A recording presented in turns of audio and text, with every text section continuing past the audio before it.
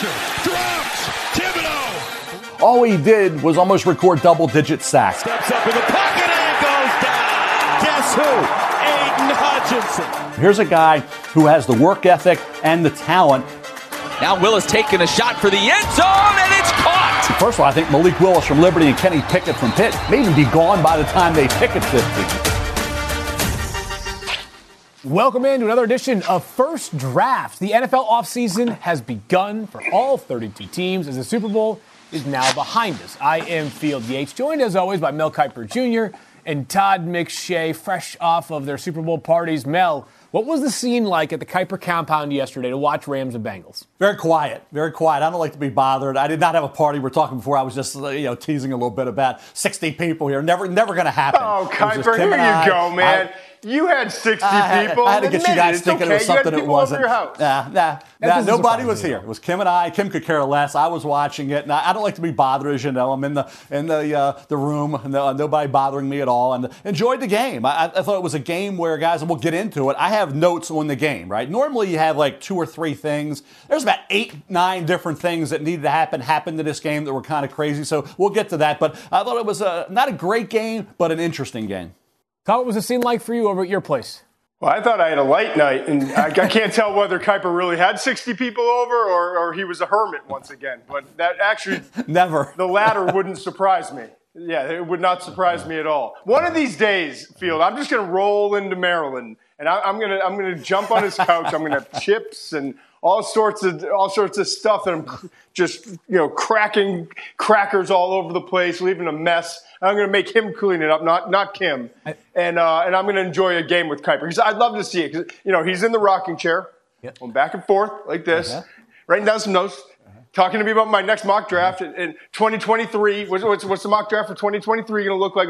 That's how a game would go. By halftime, I would call for an Uber and get out of there. So I had a very relaxing night. A few family friends, nothing big, but it was a great game. It was interesting, kind of back and forth. And I just thought the ending was so perfect. First of all, you've got a depleted Rams team. Matthew Stafford, he's got one receiver to go to, and Cooper Kupp just finds a way. Double coverage, bracket coverage, high-low coverage.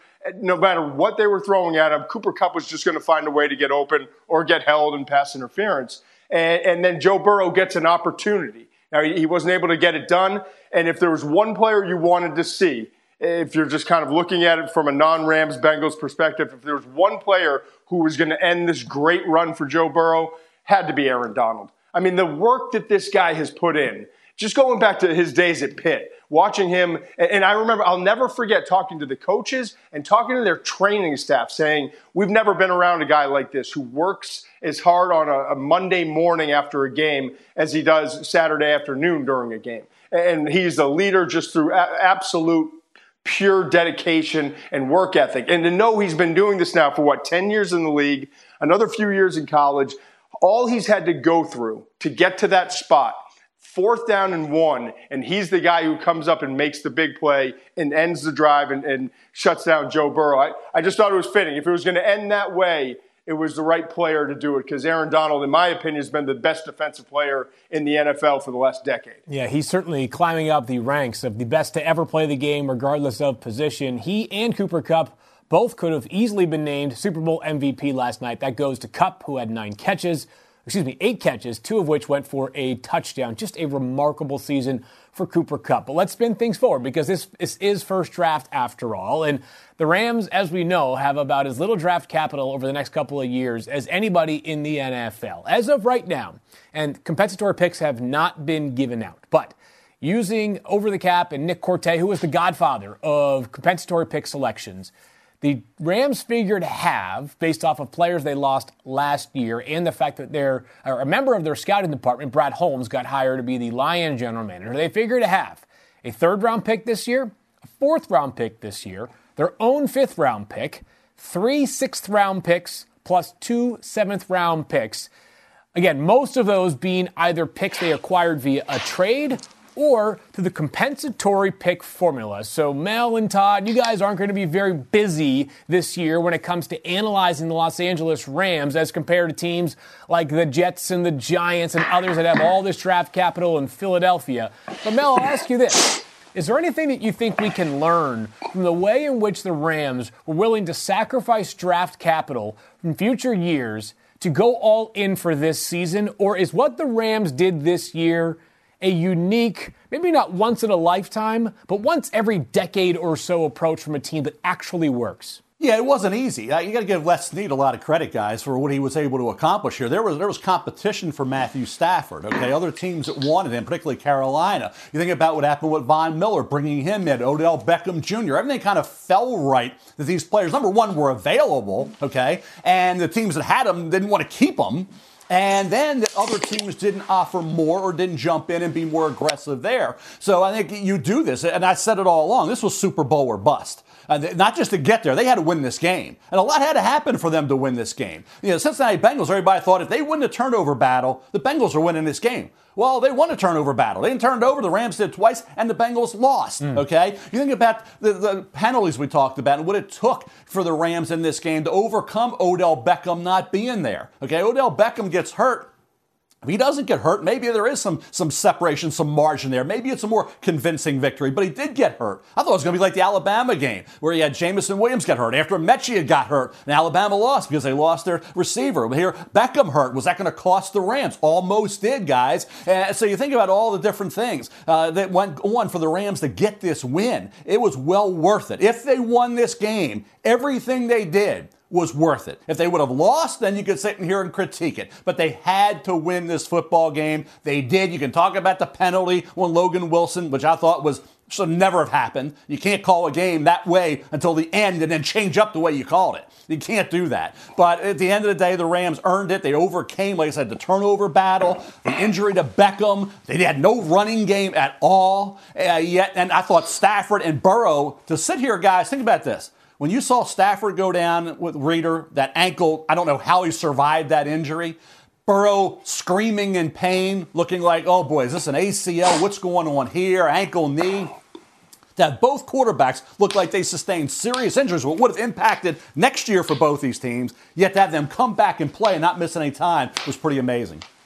Yeah, I look at this, and it's remarkable what the Rams did. You know, Les Snead, he's a different thinker, and I mean that in a positive way. He thinks outside the box, and that's exactly what they had to do. Now, I don't know that it can be replicated. I don't know that this is something you go into a year trying to do, but I think they saw their window and have attacked, and really their window has been the last few years. If you look back, I mean, they haven't had a first-round pick. I think this will be the fifth year that the Rams do not pick in the first 5 rounds. And unless they acquire one moving forward via a trade, they don't have a first-round pick until, I think, 2024. So that'll be a 7-year span where an organization in the NFL doesn't pick in the first round. It's remarkable. But Les Snead and this organization had a plan. And, you know, so many years we saw with the Washington Redskins. They won the offseason. The big-name free agents, the big prices, stretching the salary cap to the limits of it, and they never won. They won free agency, they won the offseason, and they never did anything in the season to make up for or to pay dividends to what they invested. So to me, this was a different model. This was, all right, we drafted well for a while. Now we're going to bring in free agents and we're going to plug spots. And really the whole change was Matthew Stafford. That's the glue that was missing. Not shocking at the most important position in sports, in my opinion. So what they did was unique. I don't even think you would want this as your model. I'm not saying it was a bad idea but they saw this situation. They saw their roster. They saw what they needed. And then they seized on opportunities, as Mel was talking about, to get some players. Yeah, they had to spend some first-round picks and some third-round picks, but then there were some fifth- and sixth-round picks. Sony Michel, I think, was for a sixth-round pick. So there were some guys that they brought in and traded later-round picks for, but they wanted that apples-to-apples scouting comparison in the NFL to in the NFL versus having to draft college guys and develop them because they knew their window was going to be short. Now, what do you do if you're Les Snead? You know, you work off the hangover for about 48 more hours, and then you get back to work.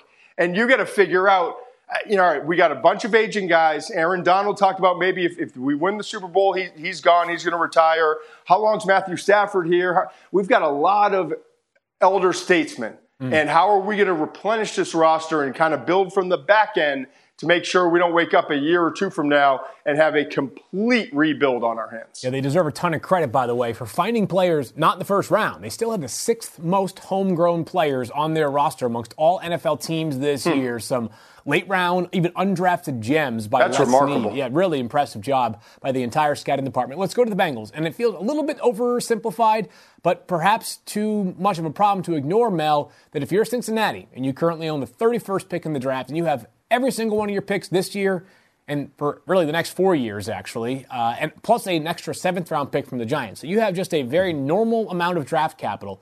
Feels like if you can find an offensive lineman or 2 or 4, you might have to. Yeah, you couldn't do it all in one draft. They brought in Jackson Carman, but obviously Jamar Chase, the Penei Sewell whole debate, it worked out great for the Bengals in Duke Tobin. They made the right call. You can't get everything fixed in one draft. They still got to the Super Bowl, almost won it. The offensive line was bad all year. Joe Burrow was sacked more than any other quarterback. Look how many times he was sacked in the Tennessee game. 9, could have been 10, should have been 10. This game, how many times was he sacked? Even at the end, that would have been a sack. So, again, you're talking about, an offensive line's got to be fixed. Joe Burrow had the knee injury the first year, almost injured in this game, and all the other sacks he took. Think about that, just to survive the season for Joe, very important, and he did. But you can't have this happening. You can't have Joe Burrow, getting sacked more than any other quarterback in the league again this coming year. They know they have to fix that. I think they're going to attack it. It's not a great offensive line. You're going to get into the depth of the positions, and you got to really do your scouting, do some really wise scouting, and to make some good decisions and eliminate some guys that may be overrated, pick the right guy. It's not going to be easy evaluating these offensive linemen. They got to get multiple guys, multiple offensive line picks. They have 5 of the top 140. You're talking about picks that are going to be probably 3 of those picks. I think a minimum 3 are offensive linemen. Yeah, and I look at the Bengals and I see, so much we talk about these first rounders leading up to the draft, right? And then you go back and you look 4 or 5 years later, and it's like, well, they hit on about 50% of them. The Bengals have done a really good job of hitting on their early picks. Obviously Joe Burrow was an easy choice at the time. Sometimes you got to get lucky and be in the right situation. They were, and they made the right decision. But even T. Higgins drafting him in the next round after Joe Burrow, and then coming back and getting another weapon. That's the other thing. When you get Jamar Chase, do they go offensive line? We all debated it. Do we take an offensive tackle here? Penei Sewell was the guy we all said it could. It's 50-50. Do they take Jamar Chase, who had the record-setting season with LSU back in 2019 with Joe Burrow, or do we take an offensive tackle because we've got to protect this guy better than we did in our rookie year? And they decided to go with the weapon. And really, he was the biggest difference offensively and for this entire organization this year, because they had that go-to guy, a difference maker, and he became one of the best wide receivers in the entire National Football League. So they've hit on their guys, and they realized in the last 2 years, we've got to get playmakers. We've got to be better. They had a good defense for a long time, but they weren't winning enough games. They had to spice things up offensively, and by bringing in Burrow, obviously that changed everything. But with Higgins and Chase in 2 consecutive drafts, that really opened things up for the Bengals and made them a completely different football team. Yeah, the shame of it, guys, is that the Bengals didn't win the Super Bowl because of what's going to happen in the AFC. And you think about, the Bengals you got a 25-year-old quarterback, you got Jamar Chase, you got all these other players, right, that got you to the Super Bowl, and you're going to be back pretty quickly. That's not necessarily going to be the case because of the AFC and the quarterbacks that are in this conference. So they had a great chance, not necessarily to steal a Super Bowl, but to actually win one. They lost a tough one back in 81 by, 5 points to the 49ers. Lost by 4 on that drive by Montana when they beat Boomer Esiason in an 88 season, 89 Super Bowl. Then this one, so that's 5-4-3. That's the losses, the point differential in their 3 Super Bowls. All 3 could have been wins or all 3 are losses. When they're going to get back, the AFC is brutal, guys. It's brutal. You have to beat Josh Allen. You got to beat Patrick Mahomes. You got to beat Justin Herbert. The list goes on and on and on in the AFC just to get to the Super Bowl again. So Marino got the one and lost early in his career, never got back. We can't assume that the Bengals are going to be back again just because of the conference they're in and the quarterbacks that are in that conference. So they had a chance. The pass rush was the key. And go back to Les Snead to get the important pieces. the skill guys, the quarterback in Stafford, and the finishers, okay? The Von Millers. Get a Von Miller. You already had Aaron Donald, the corner in Ramsey, who struggled mightily and was not a lockdown corner by any stretch of the imagination there, but to finish games off. And I think the Bengals with Hendrickson and Hubbard got that as well going. So I think the pass rush, it just tells you, pass rush, guys that can finish games, and the skill players having obviously the quarterback. The pieces are in place for the Bengals, but like I say, the AFC is going to be awful challenging. Yeah, Mel, some people brought up as an example when the Panthers reached the Super Bowl early in Cam Newton's career, and we all thought, hey, this is just the beginning, right? They may have fallen short, but they would be back. They, of course, never got back with Cam Newton as their quarterback. We're going to come back in just a minute to discuss trades that involved first-round picks that were sent away in this year's draft, the 2022 NFL Draft, in just a moment. But first, a word from our friends over at Geico. How would you love a chance to save some money on insurance? Of course you'd love that. After all, who doesn't love a great deal, right?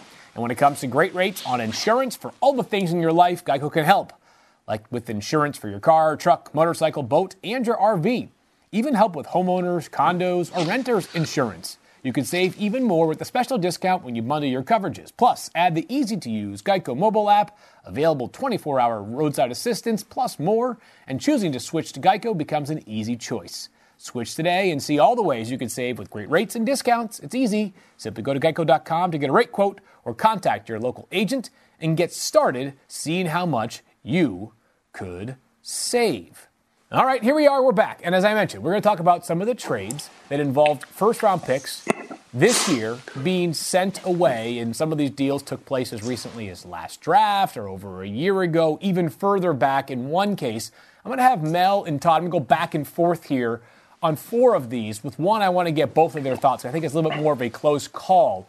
So I'm going to go back and forth. I'll start with you, Todd, here. Last year, the Bears, under then general manager Ryan Pace, moved up from pick 20 to pick 11 to grab Justin Fields. They also traded away their 2022 first-round pick to the Giants, which, as we know now, is the 7th overall pick. There were some later-round picks involved as well, but the crux of the deal was 20 plus the 2022 first for that pick number 11. If you were Chicago, do you think there's any buyer's remorse? I know it's an entirely different regime, but would you have made, now that we have the gift of 1 year, is it too soon to say anything about this deal? Or do you feel as though Chicago should have made this move 10 times out of 10? I still think that it was the right move. And we saw what Justin Fields did this year and was not what Chicago was looking for. But you've got a new coaching staff coming in. You've got Matt Eberflus, who comes in as the head coach, defensive mind, but he brings in Luke Getsy. The offensive mind, obviously, is the offensive coordinator, who comes in as I think he's the quarterback coach and the offensive pass game coordinator for the Packers. So he's kind of from that Shanahan tree, like all of these guys seem to be now.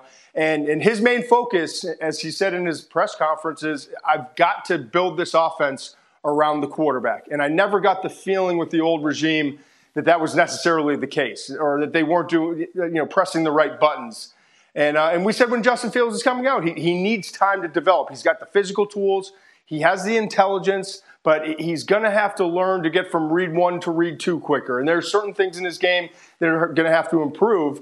And we saw some of those flaws as a rookie. So to say right now that it was a mistake or they gave away too much, I think it's ridiculous. It's too early. You've got to see him, especially with the new coaching staff, what he can do from year 1 to year 2. And the other thing, too, just from an organizational perspective, you can't take enough hacks at getting a quarterback. If you don't have the guy, you keep swinging away. And if that requires giving away next year's first-round pick, then so be it. But to me, right now, we don't know. And from just a philosophical standpoint, I would always be in favor, just at that position, of giving away picks to try to go get a guy that we as an organization believe in after we've evaluated him on tape, talked to all of his coaches and everyone at Ohio State in this case, and done all the background and research that we need to do. If that's the guy they fell in love with, then I have no problem with what they did to give it up. Now, would you like to have that pick this year? Yeah, but there's no quarterback this year that you're going to get that has more potential and physical tools than Justin Fields. So to me, it still makes sense what they did. I think the Bears made a great move, Todd. I think internally they got to feel like, hey, we got a chance to have a great quarterback here. We develop him. You mentioned Luke Getsy, who was there with Aaron Rodgers, former Pitt, Akron quarterback Luke Getsy was, and a guy who was very highly regarded in NFL circles. So in terms of the quarterback, he has a guy now with him that can develop him. The talent's obviously in abundance. We saw flashes of brilliance from Justin Fields. The O-line and the receiver. Yeah, that's what they need. They're going to be receiving entities and an O-line to be fixed and improve for Justin Fields. But I think internally, and everybody to watch the Bears this year have to be excited about the future, and it's going to be coming very quickly for Justin Fields, that improvement and that development, and they hope one of the better quarterbacks in the NFL. So for the Bears, no argument there. For the Giants, they have to make these picks count. Obviously, you got 2 in the top 10. You got the offensive line's got to be better. They got to get better luck in terms of the injury front, and they got to get another pass rusher. But you can bet that one of these 2 picks will be an offensive lineman, whether it's Ekwonu from NC State, whether it's you talk about Neal will even be there, but Ekwonu would be the guy to really look at, the NC State left tackle, where they're picking with one of those 2 choices, and would have to be the early first-round pick, not the second one. So both are in the top 10, but the first pick would be the one I think they would target, the offensive tackle. No, I don't think we have to dive too deep on this next one. I think a lot of people feel similarly that if Seattle had the chance to undo the Jamal Adams trade, which shipped 2 first-round picks to the New York Jets, there was also later draft capital involved, they probably would do so because, while Jamal Adams is a rock-solid player, the reality is that 2 first-round picks can be cornerstones for 5-10 years, and Jamal Adams, the position he plays, is simply not delivering team-altering results. This feels like one that if Seattle could take a mulligan, they would, right? Or would you feel differently on this one? No, I think what the Jets could do, ironically, Field and Ty, is go back to that all-around safety type in Kyle Hamilton from Notre Dame, who would be a guy that somebody's going to take within those first top 5 to 7 picks overall, who's that versatile, rangy, tall, super athletic, super versatile safety. And they obviously have other neat areas as well, the Jets do. But for Seattle, they're in a division it's really going to be tough to deal with moving forward. We don't know what Kyler Murray's situation is going to be in Arizona. We obviously know with the 49ers, Trey Lance after Jimmy Garoppolo, how will that work out? The Rams with Stafford, obviously he's there. He's 34 years of age, but there's going to be some pieces moving around there that they have to, obviously, because of the salary cap situation. So where does Seattle fit in is the thing. Where's Russell Wilson's future? Is he going to be here for the next 5 years? What's going to happen with Russell Wilson? But for the Jets and for Joe Douglas, Todd, he's got an opportunity this year. If Zach Wilson shows improvement in year 2 and he looked better late in the year, the offensive line obviously is an area they would address. They got to get another weapon at wide receiver. They need another pass rusher, and then the secondary. So there's areas to hit. They have the draft capital to do it, and this is up to Joe Douglas to get the right guys and find the right pieces, and the Jets can be right there. Obviously, Buffalo with Josh Allen's the team you're trying to get to. Mac Jones, will see where he is moving forward. Obviously, you think about Miami with Tua, but I think in terms of Buffalo, that's the bar. It's been set extremely high now because they have the superstar quarterback in Josh Allen. Is Zach Wilson going to get close enough to Allen where if you have the personnel around him, you can still beat the Buffalo Bills? That's the challenge for the Jets. Really, everybody in the AFC and the NFL is to try to get to that point where Kansas City is with Mahomes, where Buffalo now is with Josh Allen, who could have been in the Super Bowl in the last 13 seconds. Maybe history would have been rewritten there. So I think the Jets have a great opportunity this year to close that gap, and in another year or 2, start to be a playoff caliber football team. Hey, Todd, can I just jump in real quick? Yeah, go. From the Seattle side, though, like, I think we all agree it's one of the best trades in recent memory by a GM, by Joe Douglas for the Jets. Like, they're loaded. But Seattle, like, don't you feel like if they could redo this, they would say, you know what, maybe we'll hold on to those picks? Yeah, of course. Listen, if John Schneider, the GM for the Seahawks, called Joe Douglas, the GM for the Jets, and said, hey, can we undo this thing? Maybe we made a mistake here. Joe would be like, hey, I love you, bud. We've been friends for a long time. I love you more now after you made this trade with me, but I really love Elijah Vera-Tucker, who I got as part of the package deal and the offensive line, and I really love having this second first-round pick again this year with a rookie quarterback coming off his first year, going into his second year in Wilson, and a young organization. We hit on a bunch of other picks, and now we've got 4 picks, and I think in the top 40. I know 4 picks in the first 2 rounds, but I believe in the top 40 overall. So you've got your quarterback. You added some quality players at the wide receiver position and the cornerback position in the draft last year. Also did some nice things in free agency with the offensive line and moved some pieces around. So this, I know the win-loss record doesn't show it, but this organization is improving, and it's starting to hit a positive trajectory, which it had not in so many years. But again, Joe knows the pressure. I talked to him at the Senior Bowl for about a half hour before practice, and he was just saying how excited he is. Like, what an opportunity not only to have 4 picks in the top 40, but to spend a whole week with half of the Senior Bowl players here and to actually get to know them.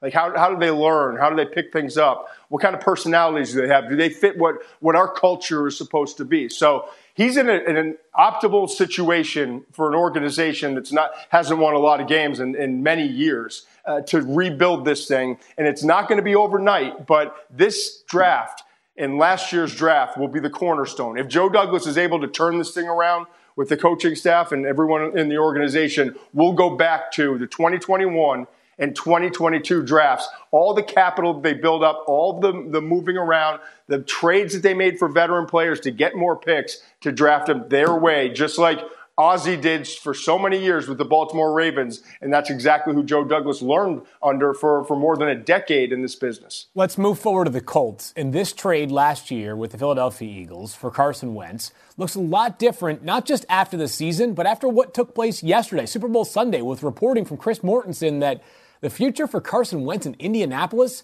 looks bleak, as in he could be cut or traded before a $15 million base salary contract guarantee kicks in on March 19th.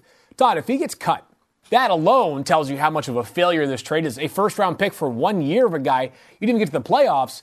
I mean, I guess a trade could change a narrative a little bit, but this is another one where I'm imagining Indy has some buyer's remorse knowing now what we know. Yeah, obviously. I mean, Field, this is a disaster. And it really, I mean, I know he didn't play great in the playoffs and he was kind of up and down, but this shocks me. If that's what ultimately happens, it really is a huge surprise to me because I thought that they were going to build around him for the next several years. So now you're in this AFC with Joe Burrow and Josh Allen and Justin Herbert and Lamar Jackson and all these great Patrick Mahomes just conveniently left him out. All these great young quarterbacks, and you had a guy who could at least put you in a competitive spot, but now you got to start over in a year where you don't have a pick at 16 because you traded that pick away to get him, and there's no quarterbacks that you're going to bring in. So what's the plan? I mean, seriously, what is the plan? That's the hard part to understand. Obviously, there's a lot going on behind the scenes. I can't praise Chris Ballard enough. I've done it on this show and every other ESPN outlet that we have. I think he's one of the best GMs in terms of talent evaluating there is and just kind of getting the big picture. But this is a tough pill to swallow. When you give away a first rounder to bring in a quarterback, you think the relationship is there with the head coach and the quarterback. You think that you're finally that's the missing piece because we built both sides of the ball really well. That's the missing piece. And they showed it late this season. Like, that's what they can be. And now all of a sudden the marriage breaks up and you lose half your assets and you got to start over. And this to me is one of the most perplexing offseason moves now that we're in the offseason that you could have ever thrown at me in terms of what could happen in the NFL. Yeah, Todd, I think when you look at it, guys, and Field, and Todd, I thought it was a heck of a move. I applauded the move of getting Carson Wentz. I thought it was, boy, he's going to get you into the playoffs. He's still got a lot of really good years left. Okay, but it didn't work out. That Jacksonville Jaguar game, you're going to blame that on Wentz? Okay, that final game? Really? You saw the first drive of that game? The rookie quarterback for the Jaguars, who had been struggling, that offense, went right down the field, 7-0. That's the first time I think they had a touchdown on first drive all year. I mean, the second one. Okay, that defense allowed a 7-0 lead immediately when you needed that game to win. You had to have that game. So, and you look at the needs of the Colts. It's offensive line. You had a left tackle retire, right? You have a receiver situation after Pittman. What do you really have there? So it's interesting that the two top needs are offense, and now we're after 1 year. He's like you said, Todd, reunited with Frank Reich. Right? He had that great season with Frank Reich in Philadelphia. Yeah. After 1 year, 1 year when you're with new guys and a new element, and you had issues at offensive tackle and wide receiver, right? You're going to cut the cord and cut them loose. But who's going to step in there? Who's going to be the guy? Sam Ehlinger? I don't know as you say, what's the plan here? I don't know. I don't know. Carson Wentz, is all of a sudden he's a reject, right? He can't play? Are you kidding me? I don't get this. Number one, the lack of patience. Number two, this jump to the conclusion that we got to get better. Well, if you're going to get better, who are you going to bring in? So, like I said, Ballard better have a plan here because he had Phillip Rivers for a year. He had Wentz for a year. And now you don't have a one. So, like I said, I would stick with Carson Wentz. That's me. Obviously, you hear that they're not. We'll see how this all shakes down. I'm confused by exactly what Mel's talking about. Like, what's the plan now? I don't understand. And what is it so bad that you can't repair the relationship? Like, here's the bottom line. Bring in another quarterback. Bring in a veteran. Draft a quarterback early in the second, package some picks, move up late in the first, and go bring in another quarterback if you want him to compete. But unless you're bringing in Aaron Rodgers or Deshaun Watson or Russell Wilson, and I've heard nothing about that. I don't know. Maybe I haven't read the internet well enough recently. Maybe you guys have heard something differently, but I've heard nothing about the Colts being in the market for any one of those big name quarterbacks or any of the second tier quarterbacks that could be available. So what's the plan? And then the second part is this information gets out. And now all of a sudden, I don't think you're going to get a whole lot for trade value after 1 year there with the injuries he's had in the past with Carson Wentz. But still, now that everyone in the league knows that you're going to get rid of him, if this report is completely accurate, they're just going to let him go. And all of a sudden, you're just letting this guy go. He's just walking out of the building, nothing in return, and ultimately, you're not getting anything back from a draft capital perspective. It's just the whole thing is shocking to me. Very perplexing, and perhaps the theme of this NFL offseason could be quarterbacks on the move. We know there are several that are either unhappy, perhaps looking to demand a trade. Not a major free agent class, but should be a very busy quarterback carousel. Let's wrap up the last two. We'll give each of you sort of a 2-for-1 special here. They're both in the NFC West. Feels like the first one, it's hard to say much. It's the 49ers trade up for Trey Lance. They still owe this year's pick 29 and next year's pick as well to Miami. And then the second one is, of course, Matthew Stafford. Los Angeles is making that trade 1,000 times out of 1,000. The validation came last night, Mel. But any thoughts on those two NFC West trade-ups?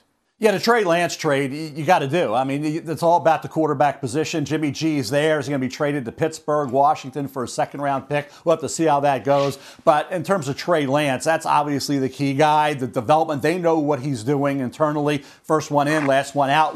How's he taken to everything there? How does the team respond to him? Obviously, a tremendously talented kid. There's no way you could have expected him this year. He never played against a major college football team. He had one game that year coming into the draft, and that was against Central Arkansas. So to expect him to come in and magically be the guy was ridiculous nonsense all along anyway. So you saw what he could do. You saw some of that skill set on display at certain times this year. And if they believe he's ready, then you move on with Jimmy G's traded for a 2 if you can get a second-round pick from Pittsburgh, Washington. And now it's the Trey Lance era begins, which we all expect to happen here. So I have no issue here. People say, well, they should have taken Mac Jones. Really? If they felt like Trey Lance was the quarterback, you take Trey Lance. Mac's in a perfect spot in New England. I'm not going to second-guess that, Todd. They took the quarterback they wanted. They went and got him aggressively. You can't disagree with the move. Now, whether Trey Lance going to be great or not, we'll see. But I love teams that make bold moves to get quarterbacks. Yeah, like I said before, you got to take your hacks, and that's what San Fran did. And it's a perfect situation because Jimmy G got an opportunity. I mean, they were almost in the Super Bowl, and he got a chance to show what he can do. And it's very evident while he's a solid to good quarterback, he's not the guy. You can't trust him to lead you there unless everything around him is perfect. And it was pretty close with San Fran, with the defense the way it was playing, and Deebo Samuel, emerging as one of the best offensive weapons in the NFL. It was pretty close. But what was missing? It was the quarterback being able to make key plays and the quarterback being able to prevent opportunities for the defense to turn the ball over and make big plays on that side of the ball. He just had too many mistakes in critical situations. So you gave him the shot to earn the job and to be the guy for the future. And he did a really good job, but he didn't do enough. And it's not worth it to scrap that first-round pick in Trey Lance and to go and commit to Jimmy G for the long term. But I love the way they handled it. Yeah, because you have a short term. Right, Todd, I got you what you're saying. And now Trey Lance. Right. Yeah. I got you on that. What I disagree with is the criticism. Jimmy G was playing with that thumb. And to throw a ball, you were quarterback, Todd, to have that thumb injury. He played in Green Bay, he got the win there. And then the Rams game got him at the end with the pass rush. But it's always something, though. He's always injured, Kite.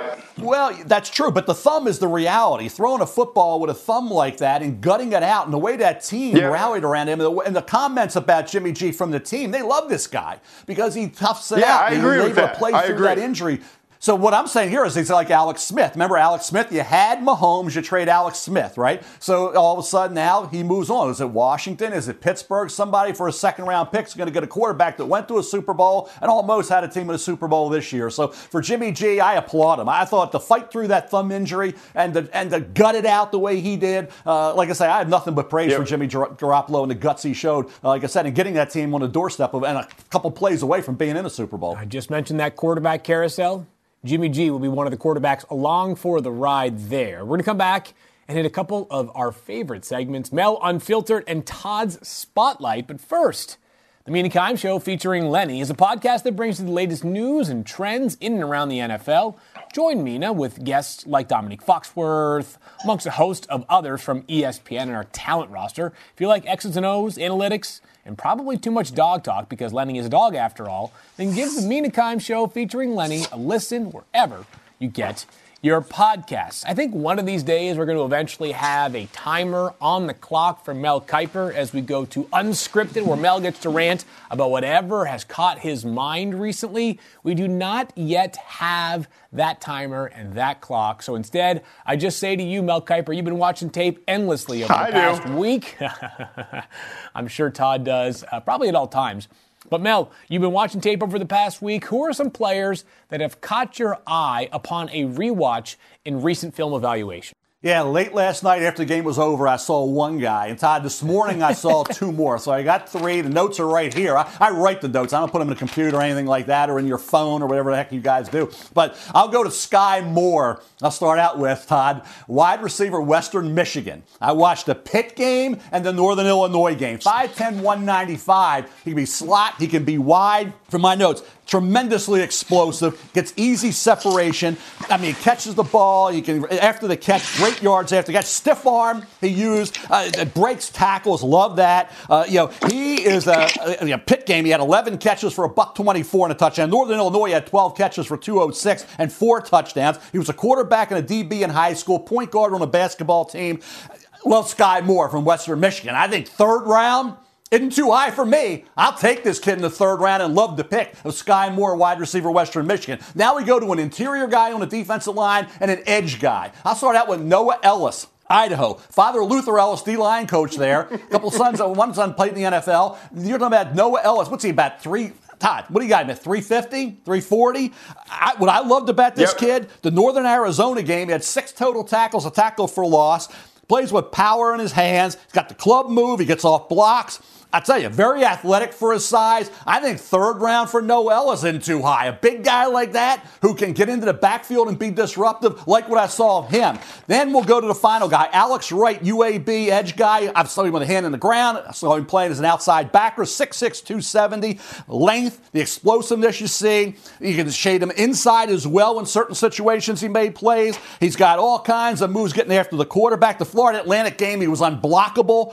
He gets inside pressure, outside pressure. Alex Wright, UAB, Todd, mark him down as a day 2 selection. So I love the guys I got. Ellis, defensive tackle. Wright, outside linebacker, defensive end. And Sky Moore, wide receiver, Western Michigan. Wow. 2 minutes and 25 seconds. That's not bad, Kai. Pretty good, yeah. I'm impressed. You know what I love about it, honestly?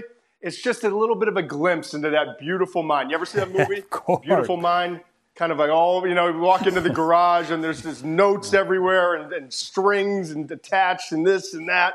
That's exactly what I feel like is going on in that room every single day between now and the last weekend in April, getting ready. You just got, there could be a player's face, like a knife sticking into it. Who knows how you sort it all out and get it to those 400 pieces of paper. Here's some of it. I'll show you what it looks like. That's the front and the back. Yeah. I'm telling you, not pretty. For 10 years now.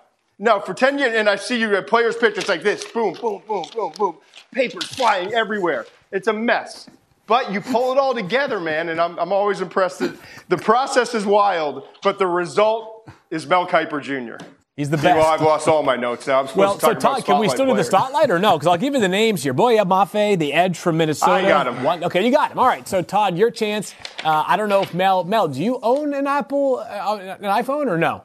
Are you an iPhone guy? Because does your whatever phone you own, does it have a timer? If so, you're allowed to turn it on right now. Otherwise, Todd, spotlight begins. No, I'll just try to do it. I'll do it the old school way. I'll do it. Just count in your head. Go ahead. 1 Mississippi, 2 Mississippi. That's exactly right. Boye Mafe. Boye Mafe. Let's get focused now, Kiper. Boye Mafe. Edge rusher, Minnesota. The more I watch this guy, the more I love him. He's not polished. He has some work that he has to do at the next level, but he's going to get with an NFL coaching staff, and I think this guy's going to skyrocket. I think he's going to be one of the best edge rushers in what is turning out to be one of the best edge rush classes we've had in a decade with obviously Kayvon Thibodeau, Aiden Hutchinson at the top, Trayvon Walker, Jermaine Johnson from Florida State. But Mafe just continues to show up. The Senior Bowl was an excellent exclamation point on a great week that he had at Mobile, Alabama at the Senior Bowl. Explosive first step, long 33-inch arms. He's 6'4". He's about 258 pounds. I think that's what he measured in Mobile. This guy is a dynamic playmaker. You saw the 7 sacks. You can see it right there. He has length. He has explosion. When he gets his hands all worked out, I think he's going to be a phenomenal player. I personally think he's right on the fringe in terms of first round when it comes to talent-wise. Maybe he's not quite as polished as guys like Jermaine Johnson and certainly not Aiden Hutchinson, but I think he's got just as much of an upside in terms of what he can be as a pass rusher off the edge in the NFL. The next guy on my list, going to the offensive side, Wan'Dale Robinson, wide receiver from Kentucky. This year's been wild with all the red shirts, and are they COVID red shirts, and who's coming, who's going. We finally got the official list from the NFL, and Robinson kind of was wavering, but he decided he's going to be in this draft. And I'm excited to see what he can do in the league. He's a slot receiver. He's a jitterbug. He's everything you think of in terms of a slot receiver. A guy, get him on screens. Look at the suddenness. It's like some guys have that lateral shiftiness, and then some guys have that big burst acceleration. He's got both of it. And that's why I'm not saying he's Deebo Samuel, but he's kind of got that in him where he can do a lot of things. He had 7 carries, averaged 11 yards per carry 16 yards per carry on his 7 carries this year. And just look at him with the ball in his hands. So screens, quick game. He's not afraid to work over the middle of the field. He's only 5'11", about 185 pounds. But he transferred from Nebraska, had a monster season this past year at Kentucky. The Wildcats were hoping he was going to come back. He decides to go to the NFL. And there's going to be a team somewhere on day 2, I believe, that's looking for a slot receiver to kind of finish out their receiving core, and he'll be a perfect fit. I think he's going to have really good success in the league because it's built for his game now. Get the ball in his hands and let me beat you one-on-one in space. And he's proven that at a high level play in the SEC this past year. Mel, your thoughts here as we get to the closing moments here of first half. Your thoughts on a couple of Todd's spotlight players. I think Todd went over 2. I did 3 in 2:30. Todd did 2 in about 4:30. So we'll give him a little more time. That's okay. We'll excuse you for today, Todd. But to go to Todd's guys, got Mafe I talked about last week, so I'll go to Todd, hit it there on Mafe. But Wan'Dale Robinson, electric player. And there's a lot of guys in that 3rd, 4th, 5th round area. Somebody's going to get lost in the shuffle there. You think about Robinson, you think about a guy like Khalil Shakir at Boise State, Kyle Phillips at UCLA, a lot of receivers. I think the depth at that position, Todd, is going to allow for somebody to steal a player on day 3. When we're sitting there in Vegas day 3, there's going to be some good slot guys and even some guys wide. I mentioned Sky Moore, Western Michigan. Will he be there on day 3? Maybe he is. Maybe he's one of those guys we're highlighting in the 4th, 5th round. So I think the depth and the wealth of talent at that position is pretty good this year. Yeah, seems like a good year to find an edge rusher. We're starting to sort of see the draft class take some shape as the Super Bowl is now behind us. The Senior Bowl is now behind us, which means that we are looking forward to the franchise tag window and free agency. But more pertinent to the draft, of course, is the NFL Combine, just a few weeks away from when we are having this conversation right now on Valentine's Day. I'm just glad we didn't talk about punters today. That was pretty electric last week, Todd. I saw that was a popularly discussed reaction segment after last week's talk from Mel Kiper Jr. We haven't even gotten into the guy from San Diego State yet, by the way, which some are considering him a major, major weapon in this year's draft. For Todd McShay and Mel Kiper Jr., I am Field Yates. First Draft is available every Monday live at 2 p.m. Eastern Time. Hopefully you checked out the live stream with us today. We also have a second episode on Thursdays. Mel and Todd start off the show with a guest following in behind them. Mel and Todd, we'll talk to you again soon. Great job, as always.